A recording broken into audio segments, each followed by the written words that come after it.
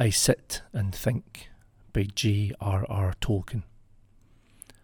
I sit beside the fire and think of all that I have seen, of meadow flowers and butterflies, and summers that have been, of yellow leaves and gossamer, and autumns that there were, with morning mist and silver sun, and wind upon my hair.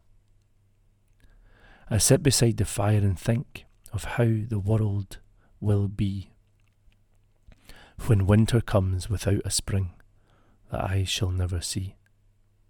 For still there are so many things that I have never seen. In every wood, in every spring, there is a different green.